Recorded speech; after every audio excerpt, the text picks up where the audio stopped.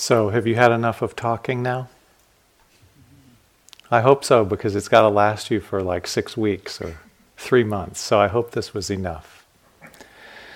So this evening we're going to make the formal entry into the retreat space, and the full noble silence will start this evening. We normally make this entry with a short ritual. It's one of the few rituals that we do here, called taking of the refuges and precepts. So we'll do that tonight as our way of entering the space.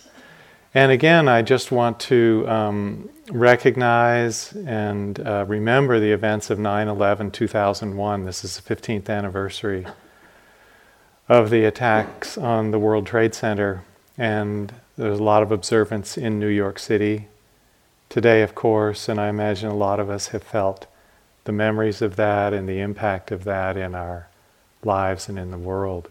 So a lot of sympathy for the people who were killed on that day, a lot of sympathy for the lives that were touched, and for all of us who were affected by that event. The Buddha was asked, many questions after his awakening, and one time a being approached him and asked, "Venerable Sir, how did you cross the flood?"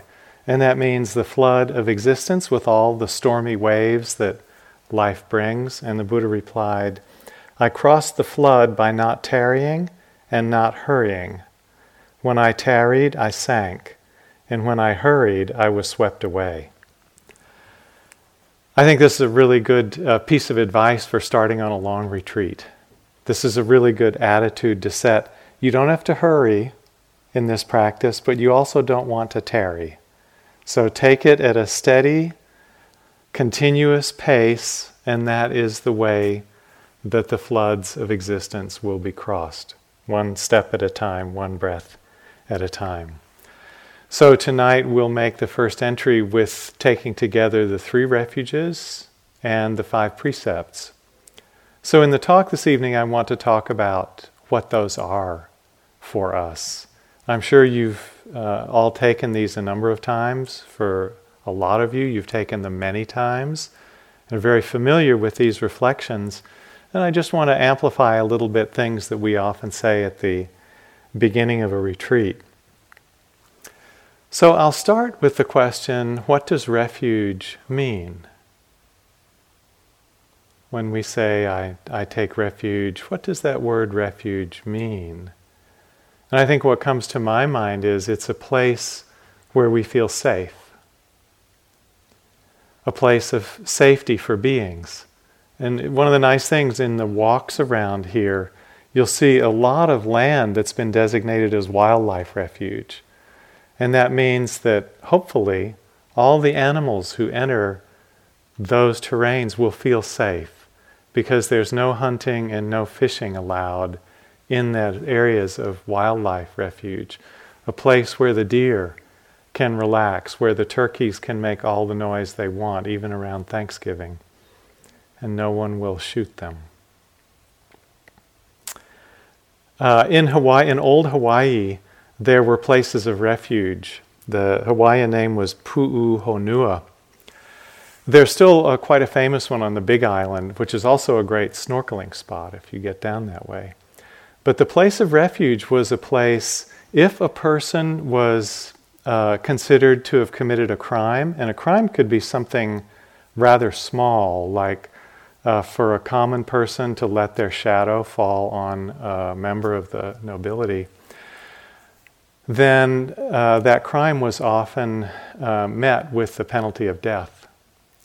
So once a person was considered to have committed a crime, their death was fairly assured, but they had one out. If they could get to a place of refuge, then they couldn't be captured or killed from that spot. In addition, it was considered sacred space. The places of refuge were sacred space, and there were priests there who could hear the person's confession, absolve them of the crime, and consider them purified. And then they could be released back into society. So for us, IMS works a little bit like a place of refuge. We come here, we remember some things we wish we hadn't done, we get a little scrubbed clean with mindfulness, and then we get sent back in the world. All is forgiven. So the center is a place of refuge for many. I hope it will feel that way for you. And one of the other kind of implications of refuge is that the world in general is an uncertain and sometimes dangerous place. We need places of safety because not every place is safe. Sometimes our health is at risk, sometimes our body is at risk, sometimes our emotions are at risk, sometimes our very life is at risk because the world is uncertain. Of course, this is a key teaching of the Buddhas. So we all need places of refuge at times. And retreats often remind us very often how uncertain the world of body and mind is. We can't control what happens in the body. We can't control what happens in the mind. And on retreat, it's very clear.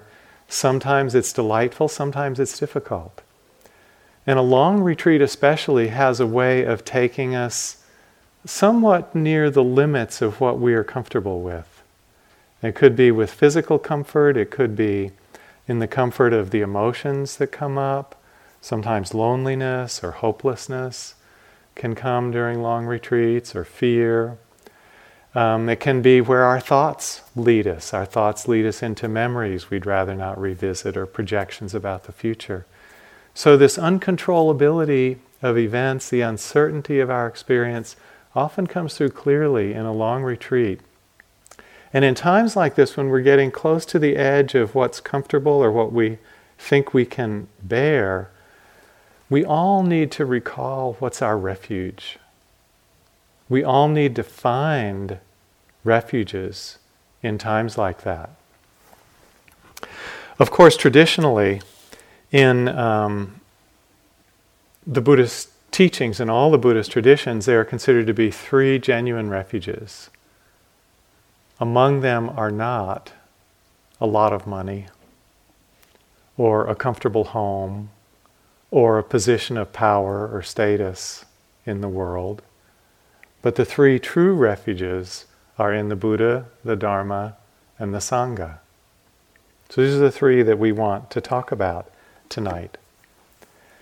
In our lineage, we often talk about these as taking refuge. We take refuge in the Buddha, Dharma, or Sangha. But the literal translation of the Pali is, I go for refuge. I go to the Buddha for refuge. I go to the Dharma for refuge. I go to the Sangha for refuge.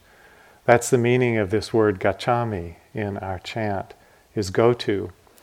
And so this ties back into ancient Indian culture, where the uncertainties of life, which poor people were exposed to a lot back then, some of the uncertainty of life could be defended against if one came under the protection of either a powerful political figure or a very wealthy landowner. And people talked about going for refuge to those persons. And if one came under their wing, so to speak, one had a better chance of dealing with everything that life brought to one.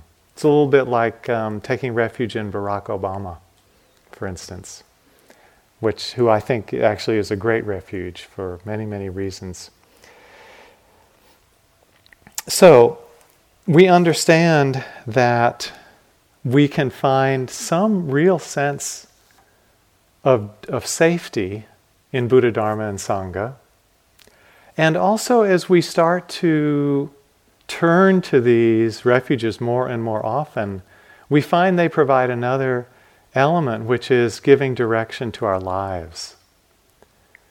We don't just turn to them in times of need or uncertainty, but we start to recognize these are the reliable avenues for a human life. And we start to orient our life choices and our life direction around the Buddha, the Dharma, and the Sangha, because these represent 3 really important values for us as practitioners. They really tell us how we should orient our life, our thoughts, our speech, our actions, our choices, our values, our direction. So I want to talk about all of these three tonight, and then we'll take the refuges together. Then I want to talk about the 5 precepts, the 5 lay precepts, and we'll take those together. That will be our content for this evening. So first, the refuge in the Buddha. We often say that the refuges have 2 meanings. One is outer and one is inner. So with the Buddha, for instance, the outer form of the refuge is taking refuge in the historical person. The historical Buddha who lived 2,500 years ago in northern India, whose given name was Siddhartha Gautama. The clan that he was in was the Sakya clan, living near the border of India and Nepal, near a town called Kapilavatthu. You know his life story. He grew up in a life of luxury, sometimes said to have been a prince, but I think that's an overstatement. There was a king in the area, but that was not his father. But his father was wealthy. So he grew up in a life of luxury. At age 29, left home as the Bodhisattva to discover the path to freedom, discovered what he was looking for at age 35, and then taught for 45 years until he died at 80. I was brought up in the Christian tradition. Actually, I was brought up Presbyterian, which is kind of to say with as little religion as possible, but a touch of religion. And I studied the Bible a bit when I was growing up. And as I recall, in my edition of the Bible, all the teachings of Jesus occupied maybe 30 or 40 pages in my edition of King James Bible. So when I started looking into Buddhism, it was really interesting to find that the words of the Buddha occupy about 20 volumes in the Pali Canon.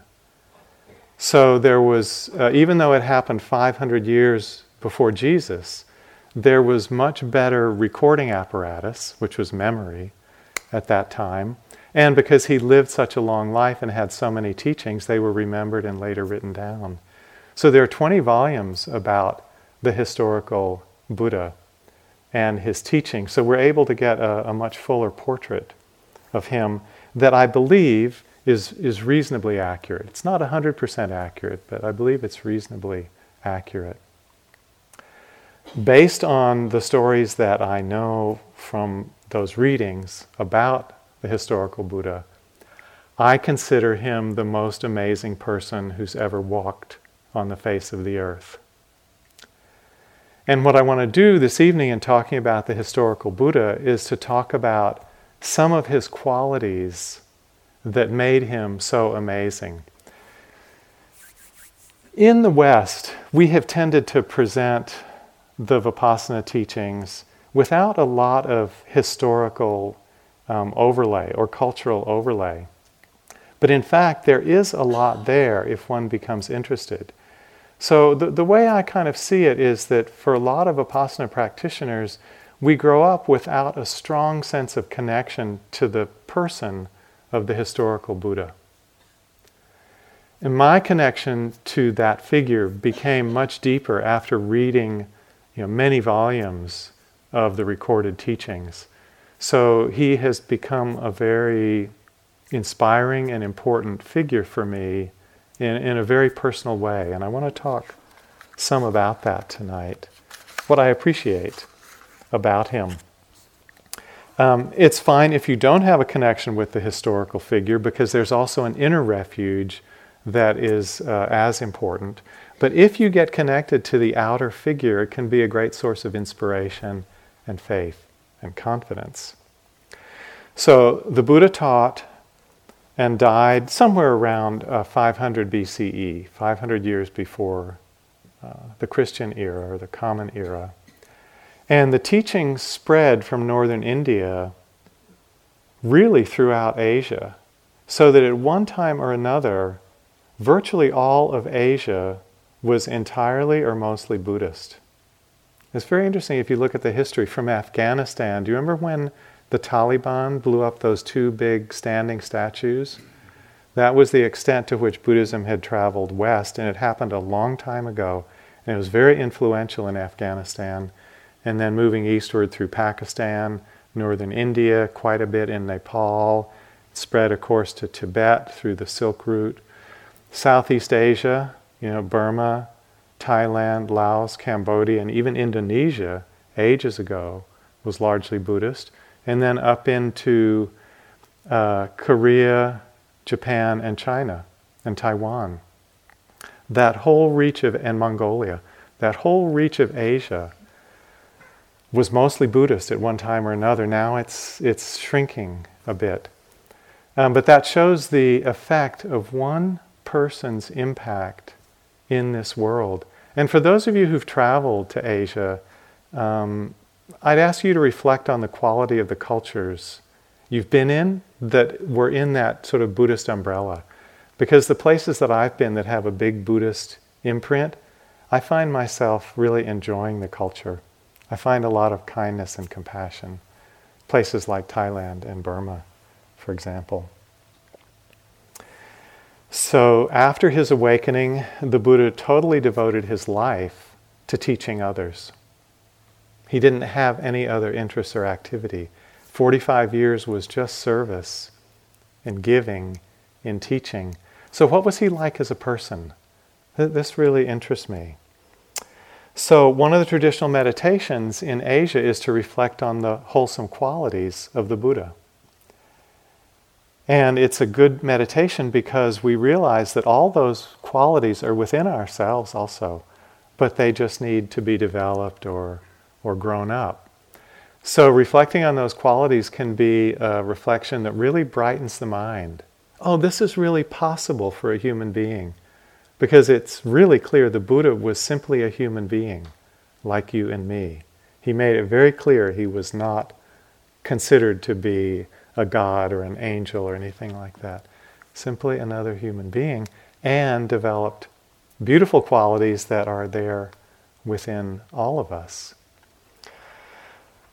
So one Pali chant kind of expresses these qualities in a very short form. And it says, the Buddha, endowed with such excellent qualities, whose being is composed of purity, transcendental wisdom, and compassion. So if you're looking for a kind of short form to look at who the Buddha was, I like this expression, purity, wisdom, and compassion. So the purity part meant that his whole mindset was just wholesome. He had ended greed, he'd ended hatred, and he'd ended confusion in his own mind stream. So that just allowed all the beautiful qualities to come through. That's the purity. Through that opening of his awakening, he opened the door for what's called transcendental wisdom. And this can be understood in two ways. One, he understood the wisdom that transcends suffering. So he understood the cause of suffering, and he understood how to abandon the cause of suffering and come to the end of it. So he had transcended suffering.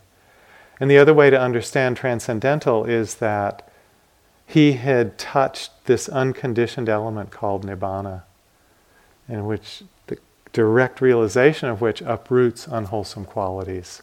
And it's a quality that transcends the sphere of the six senses. So that is the wisdom piece, and then compassion. Once he had awakened, he never stopped working for the welfare of other people. He just continued teaching really until the day he died. Even on his deathbed, he continued to teach and give advice. His life wasn't about anything else. So, some of the great qualities that he manifested when he was alive out of this mind of purity, one was great determination. You really see this in his practice life as the Bodhisattva. He spent 6 years doing nothing but intensive meditation practice. For us, 6 weeks is a long time, and it is a long time. His time scale was a little bit bigger, 6 years until his awakening. And he tried everything that he could think of and that others recommended. So you probably know that at that time the ascetic practices were very strong in northern India, and people thought, oh, if you starve the body, you'll release the soul. So he tried really starving the body. He said that he took to eating just once every 2 weeks. And he became so thin that his hair was falling out, and when he touched his belly, he felt his backbone. There was nothing between his skin and his backbone left. But then he saw that that wasn't leading anywhere. Finally, he took food, and that was what helped him awaken. Great determination. Even after his awakening, he lived with complete simplicity. After his awakening, he had many wealthy supporters and donors. The 2 biggest kings in the north of India, King Bimbisara and King Pasenadi, were both students of his.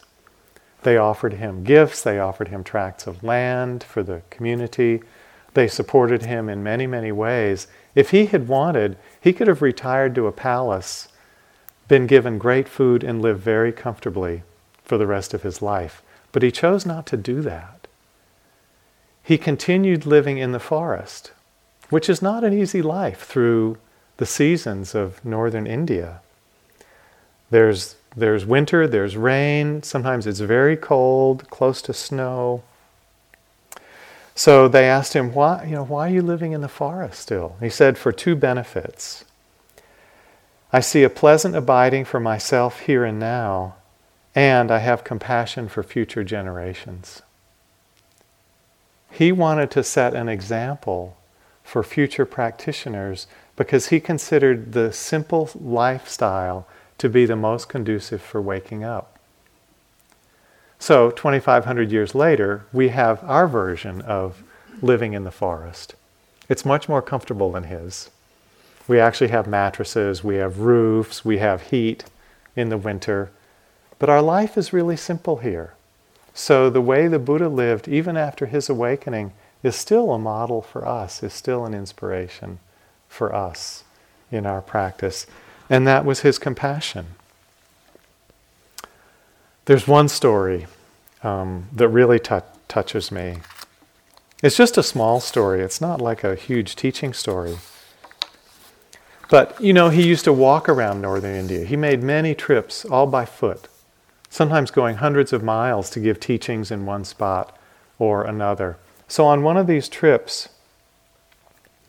it was close to wintertime, and someone who was living locally was walking out in the morning and found the Buddha sitting on a pile of leaves that was not very thick on the ground, which was covered with frost. And this person approached the Buddha, recognized him, and said, Bhante, did you sleep well? And the Buddha replied, yes, I slept well. I am one of those in the world who sleep well. And then this lay person said, but Bhante, the winter nights are cold. It is the time when snow falls. The ground trampled by the hooves of cattle is rough. The spread of leaves is thin. The leaves on the trees are sparse. Your ochre robes could leave one cold, and the gale wind blows cold. Yet the Blessed One says, yes, I slept well. So he says, well, then let me ask you a question. Suppose a layperson has a house with a peaked roof, plastered inside and out, free of drafts, with shutters closed, a couch spread with robes, blankets and covers, and an excellent cover of hides, with a canopy above and red bolsters at both ends. Would he sleep well? And the layperson says, yes, of course. And the Buddha said, oh, really? What if he was tormented by wanting? What if he was tormented by hatred? What if he was tormented by confusion? Would he sleep well? And the layperson had to say no, he wouldn't. All those luxuries would be no guarantee that he could sleep well. And the Buddha said, well, for me, the fires of lust, hate, and delusion have gone out. Therefore, I sleep well.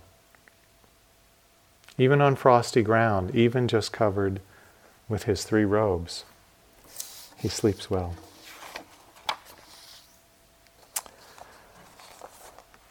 The Buddha, as you can imagine probably from some of the stories, had a very strong presence. And I think it came from the combination of stillness and complete attention in the present moment. If you've met people who have this combination, they radiate something very powerful. Thich Nhat Hanh used to come to Spirit Rock once every couple of years before we built our retreat center. The retreat center is on a hill that provided a kind of natural amphitheater. And now that amphitheater is filled with buildings and walkways, and he didn't come anymore. But before that time, he would come and we'd build a platform for him and a loudspeaker system, and he would talk to about, I think it was about 2,000 people filling the hillside and the land around there. And I don't know if you've ever seen him speak, but he has one of these kinds of presence. He's very still. When he speaks, there's almost no movement of his body. And his words are coming from a place of deep wisdom, reflection, and stillness, concentration. And when he spoke, it was as though he could cast a spell of stillness over those 2,000 people, just by his presence, stillness, and the Dharma that he talked. It was really something amazing to see. So I think that was a small indication of the power that the Buddha had. So one of the things that was clearly communicated in the Buddha's presence was his loving kindness. There was a physician to one of the northern kings. The physician's name was Jivaka. And the king asked him to attend to the Buddha when the Buddha had a health problem. And Jivaka was very strongly drawn to the Buddha's presence, to his personality. And what he said about the Buddha was, just like there are some said to be in the Brahma realms who abide in loving kindness, so the Blessed One abides in loving kindness. This was the physician's main read on the Buddha's character, on his personality, that he abided in loving kindness and greeted the people who came to him with that kind of friendly attitude. And then in his teaching, he obviously had a very strong transmission power. Again, I don't know if you've met teachers like this, but their words and their presence can spark insight really directly. So in the first discourse that he ever gave, called Setting in Motion the Wheel of the Dhamma, he gave it to 5 old friends who he had been practicing with. One of them was partially enlightened from that discourse. Then he had them all practice for another couple of weeks. He gave another discourse. All 5 of them were fully enlightened by that discourse. Then a while later, he was in the company of a group of yogic practitioners. Today we would call them Hindu practitioners, but that word wasn't really applicable back then. They were yogic practitioners who followed a path of fire sacrifice. So if you're going to talk to yogic practitioners of the fire sacrifice, what topic should you talk about? Well, fire might be a good idea. So the Buddha invented a Dharma talk on the spot, which has come to be known as the fire sermon. And the gist of the fire sermon is that the world is on fire. The senses are on fire. The heart is on fire. The mind is on fire with greed, hatred, and delusion. At the end of that discourse, it said that there were 1,000 practitioners in front of him, and all 1,000 became awakened from that discourse. So he clearly had this amazing transmission quality that I think was based on his wisdom, his stillness, and his way with words. Then another ability he had that was quite amazing is he could be in a group, and just by tuning into people's vibes, he could tell who was close to awakening. And he would then direct his teaching to that person and lead them step by step. He would sort of understand where they were and lead them step by step with just the questions and instructions that they needed to bring them to the point of waking up, and then he would give that pointing, and the person would awaken.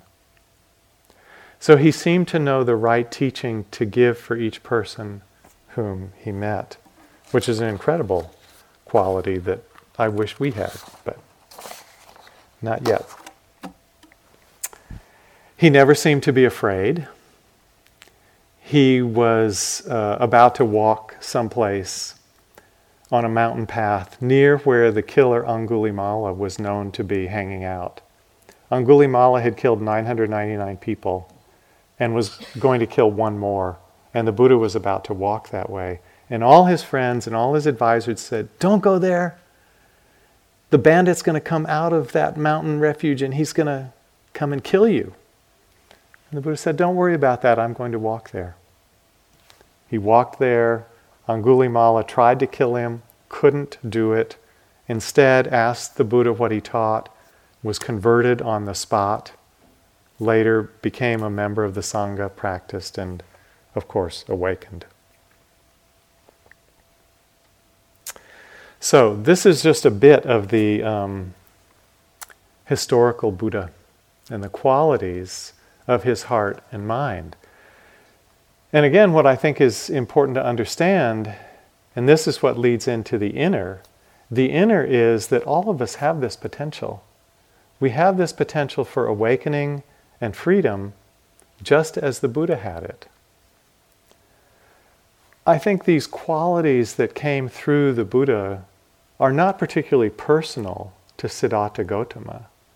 They are aspects of the human mind that get unlocked by the depth of our own understanding and freedom.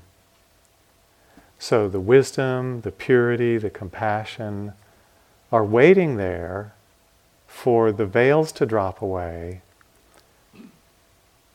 for those deep treasures of the heart and mind to flow out. And you will feel this day by day and moment by moment on this retreat. As the clouds lift, more of those beautiful qualities start to come through. So this is not a personal unfolding. It's a universal human unfolding that the Buddha happened to have developed to a really high and beautiful degree.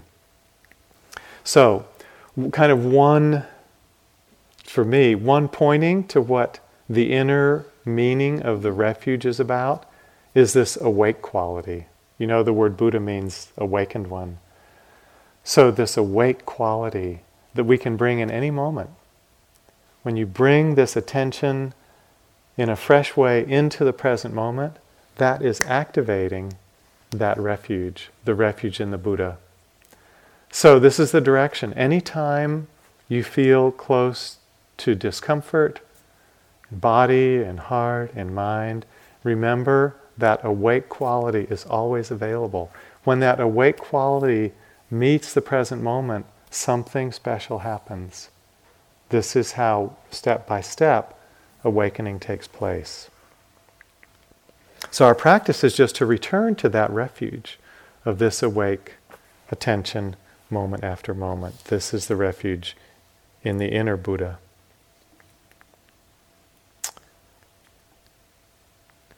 The refuge in the Dharma, in the outer sense, means the teachings of the Buddha.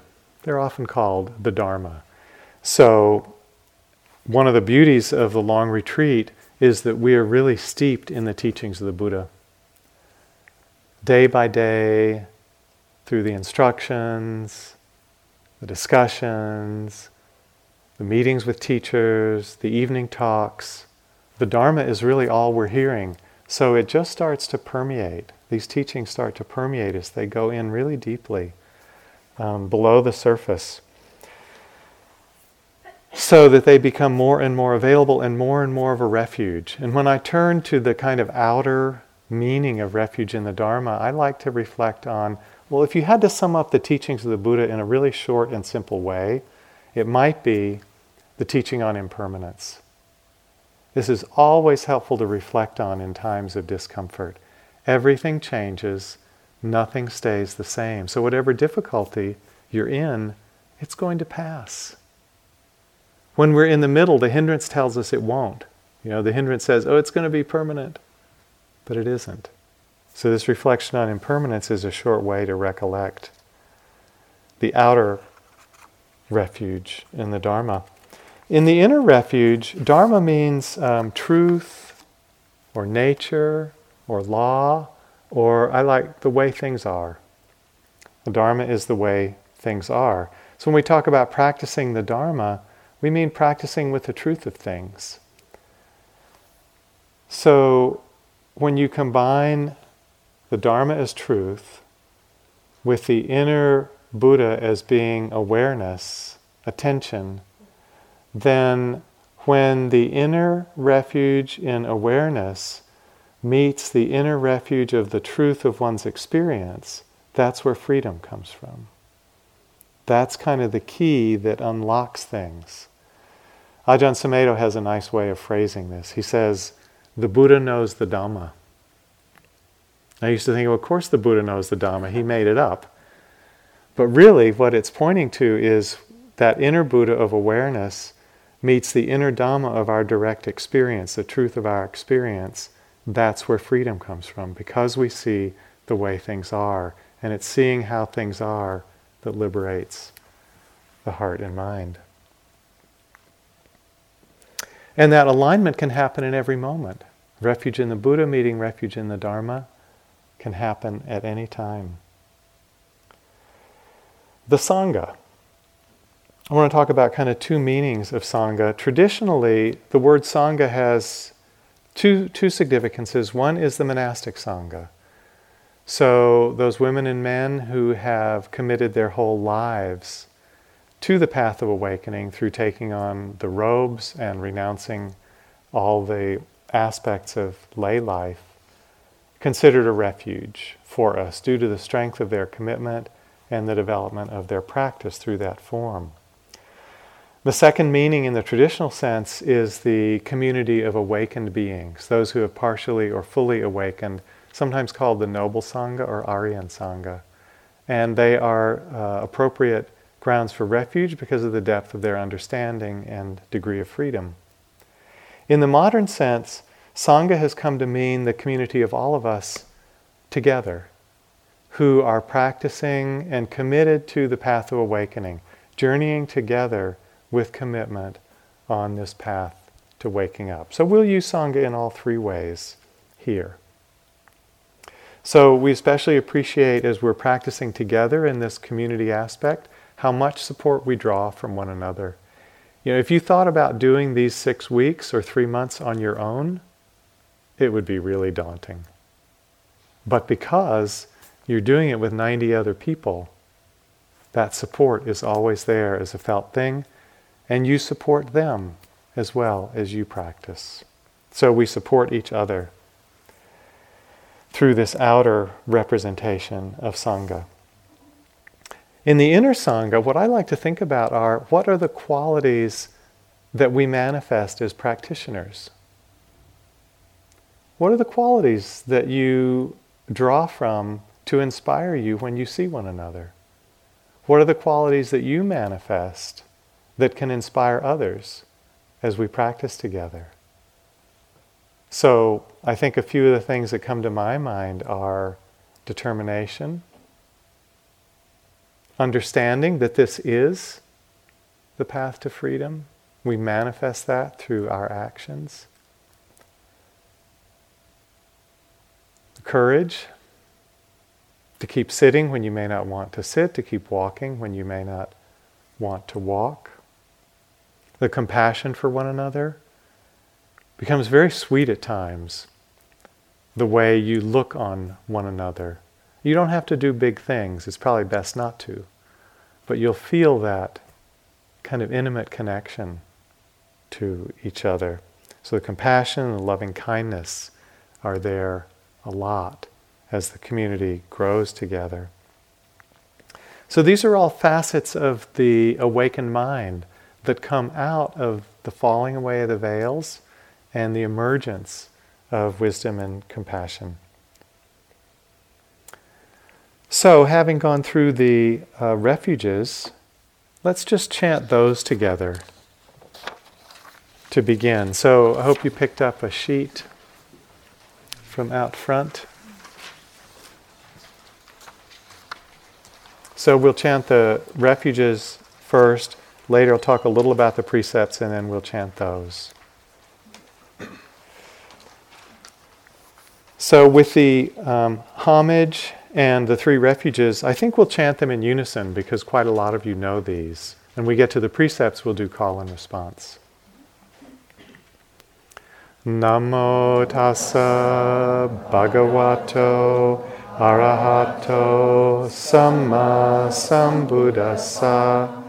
Namo tassa bhagavato arahato samma sambuddhassa. Namo tassa bhagavato arahato samma sambuddhassa. Buddhang saranang gacchami. Dhammang saranang gacchami. Sanghang saranang gacchami. Dutiyampi buddhang saranang gacchami. Dutiyampi dhammang saranang gacchami. Dutiyampi sanghang saranang gacchami. Tatiyampi buddhang saranang gacchami. Tatiyampi dhammang saranang gacchami. Tatiyampi sanghang saranang gacchami.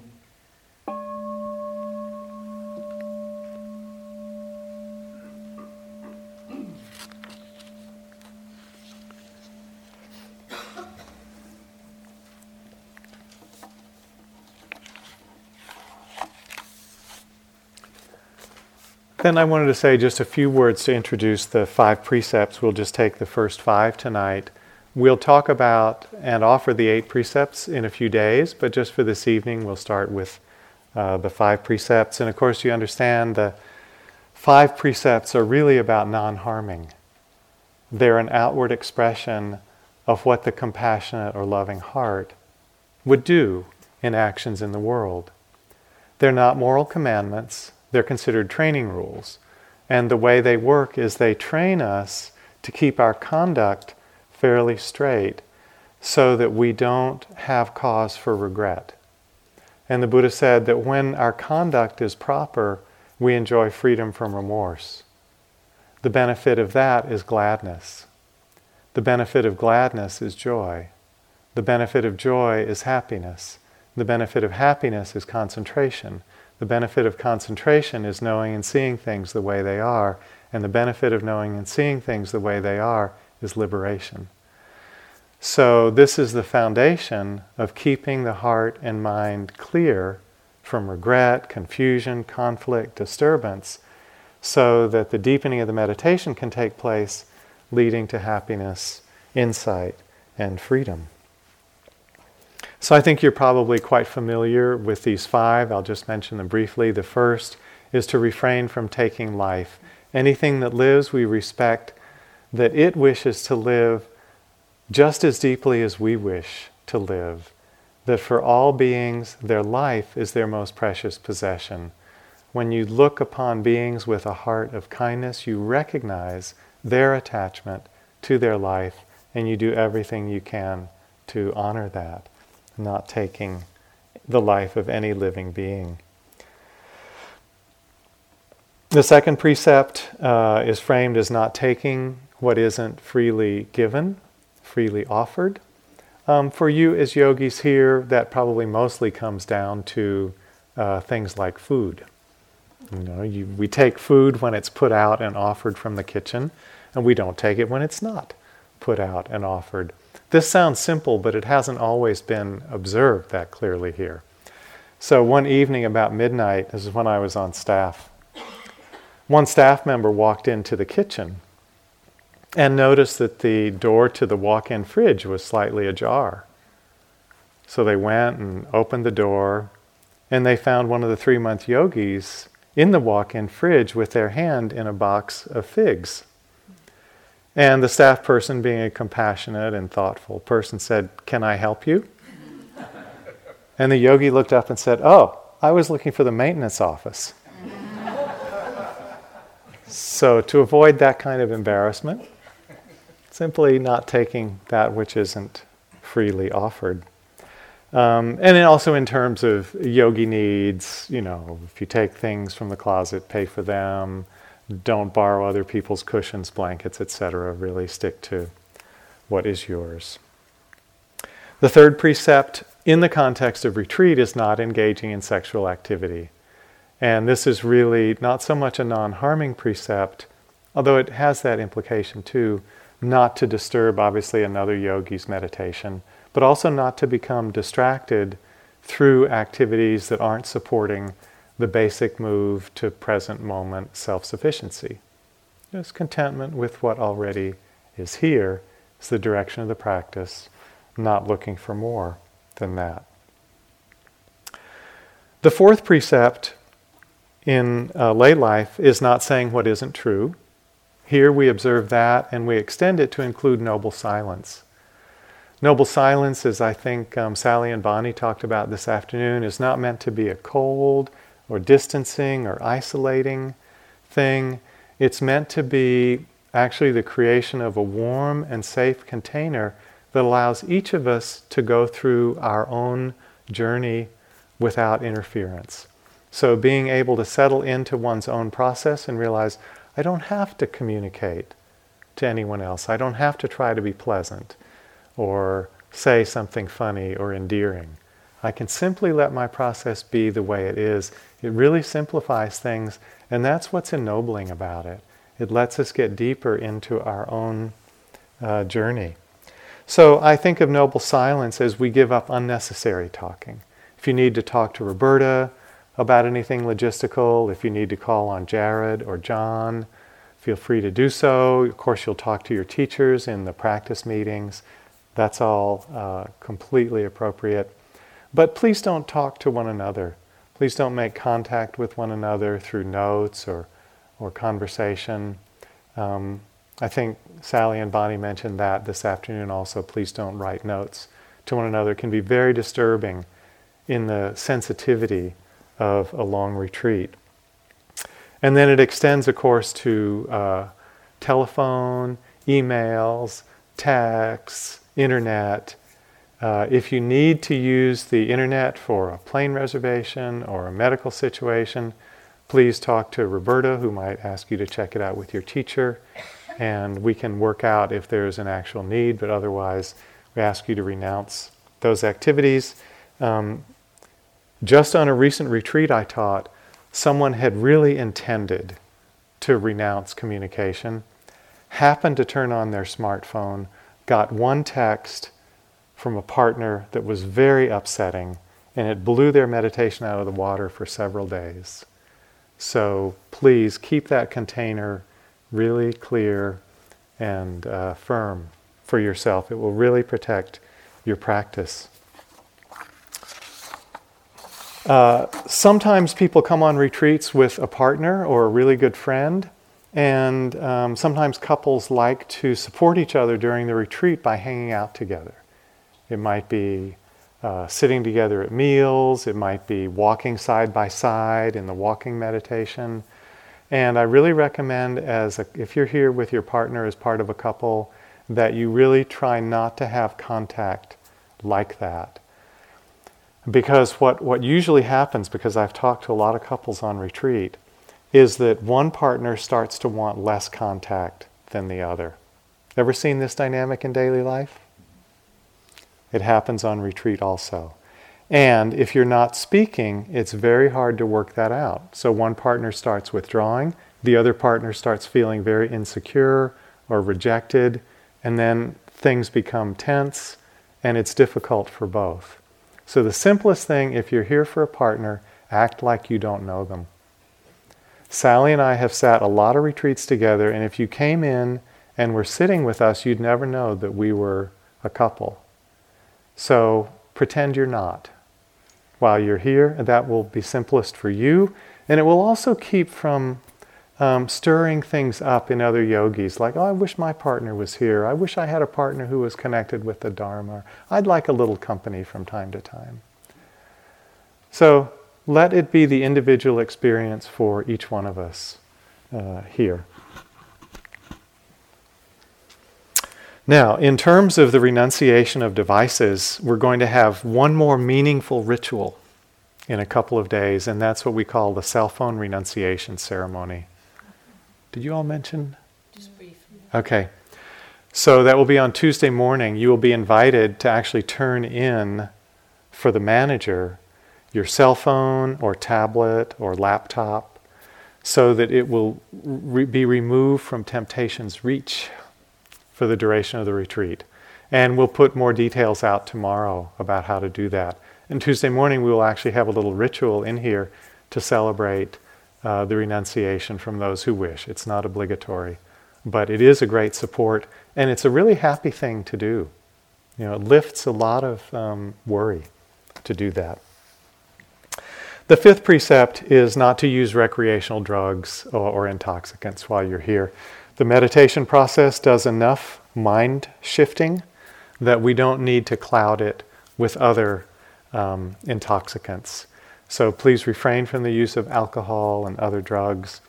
If you're on prescription medications that your doctor has recommended, please do continue with those.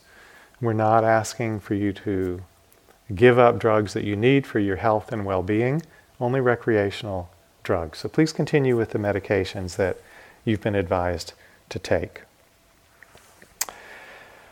Okay, so these precepts create a condition for a lot of simplicity in our life together as a community.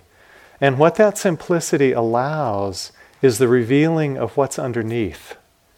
So it's a little bit like when autumn comes, which it's already starting, and the leaves start coming off the trees, you can really see the structure of the limbs and branches. The leaves fall away and everything else is exposed and really clear. So when these external activities fall away, what we're left with is the workings of our own hearts and minds. That's what we see. The external situation's fairly simple, but what gets added to it or on top of it, you might say, are our own emotional and mental reactions. And that's what we're here to learn about. You know, we don't need to learn about how other yogis are doing. We're here to learn about how our own hearts and minds relate to the situations of life. So when things become really simple, that's exactly what gets exposed, just like the bare branches of the trees. And that's what we want to learn from. So that is the short explanation of the 5 precepts, and now let's take these together. And because these are a little longer, let's do these in call and response. So I'll say a bit of a phrase and then ask you to repeat it back to me.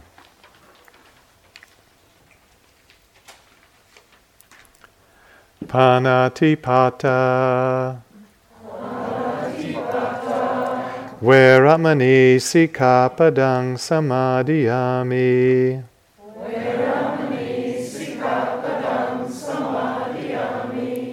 Adinadana. Veramani sikapadang samadhiyami.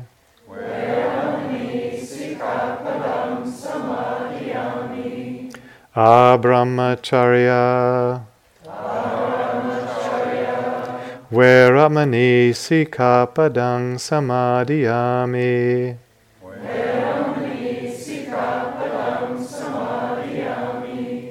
Musawada. Veramani sikapadang samadhiyami.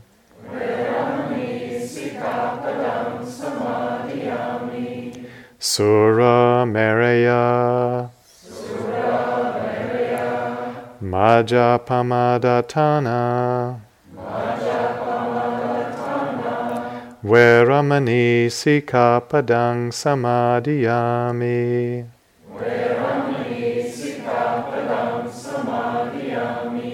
And then the dedication, call and response.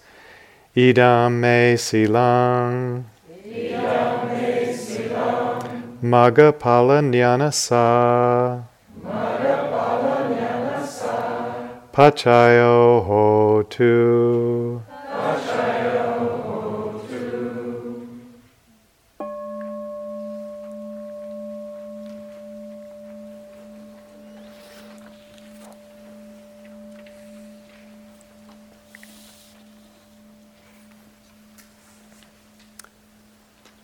So thank you all for your attention and participation, and with that, the retreat is formally underway, and we've entered into the period of noble silence, which will continue for the remainder of the retreat until integration time, either at 6 weeks or 3 months. So just one announcement this evening. At the 9 o'clock sit, which will happen every night, we'll begin the chanting tonight. No, tomorrow. Oh, we're not beginning tonight? No. I was misinformed. I thought there were waters in Casablanca. Sorry. So we'll begin the chanting tomorrow night. So tonight, there will be the 9 o'clock sit. Do we have a leader? Yeah, When he's going to sit? Okay. So the sitting will be led, but there won't be chanting tonight. Eh? I'll chant it Okay. for them, just so they can hear it. Okay. If they know it, they can chant it. And then Rob will. So there will be some chanting tonight. And the formal instruction will start tomorrow night. Okay. Time for walking, 9 o'clock next sitting.